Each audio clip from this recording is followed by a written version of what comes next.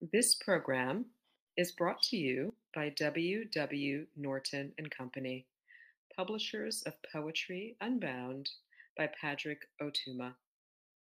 Now in paperback and featuring immersive reflections on 50 powerful poems.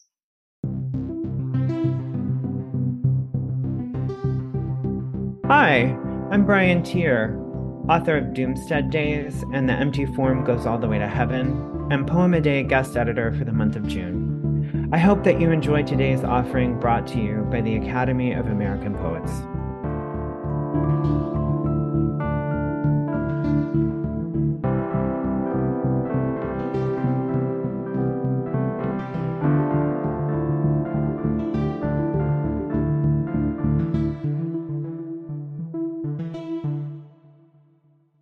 This is José Felipe Alvergue reading Mobile Architecture. There's a photo of my mother in Disneyland, and it must be from the early 1980s.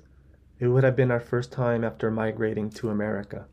She rides a teal cup above the ground and spins, which I can tell from the blur across the trees behind her face, shockingly clear and still for the camera to have captured. This moment, despite limitations to vision, to make sense of what is only seen briefly and for the first time, which is to say, an impression, only light and aperture and timing on the part of the seer. Los guanacos llegaron ya, y llegaron cantando ricacha. It must have been a day, my mother newly orphaned, newly arrived for once, not pictured holding two needing children, and myself, my brother, me 15 months behind and already equal in size, more so, maybe, more need, more giving, more need, more holding. Los guanacos llegaron ya, y llegaron bailando ricacha.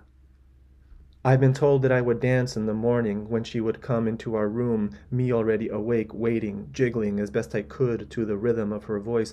She would sing a song she sings now to my children, my daughters. I can hear it in the mornings downstairs because we sleep in the attic, so my dad can use the bathroom over and over again throughout the night. A shuffle here, a shuffle there, and I worry throughout each breath. But I get to hear this song again. I'm told I would dance as much as a giant baby might be able to do. It must be a charming sight, a little movement with profound effect, profound relation. In the photo, her arms are not visible, holding to something, only her face clear and bright and still.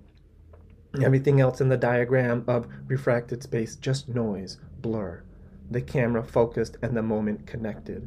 She is holding, I know, a child. My brother maybe. In another photo there is a hint of a blue hat. A photo of right before or right after the one where her face catches my attention as if to say, dance now. You don't see a lot of photos of diaspora sitting in cups like this, or through choreography, or through a diagram, much, not like this, in the sense of a ride. But we have them, most all of us, in our homes. Nowadays on our phones, there for us to look through, not like my current memories which require a flight and some coffee, some warm pastry, stories though, always a way of starting so that we can get there, to that stillness amidst the whirling.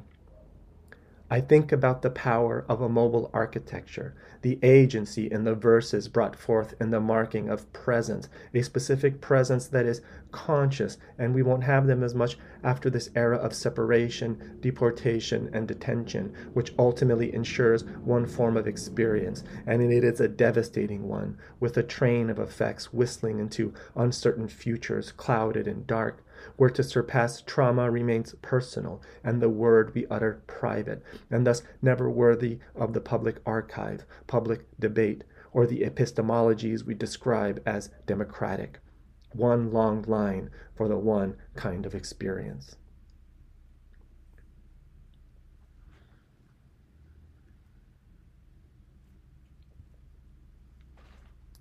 About this poem.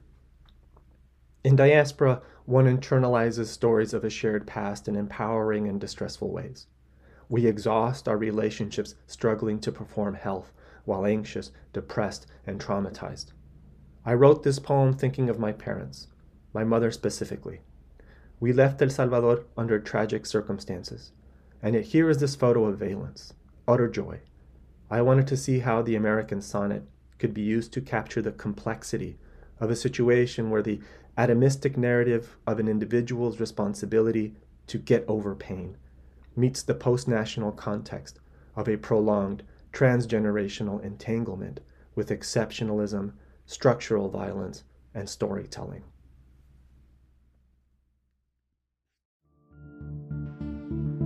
Poem a Day is the original daily poetry series featuring new poems by today's poets. Produced by the Academy of American Poets, this free digital series is made possible by you, our readers and listeners.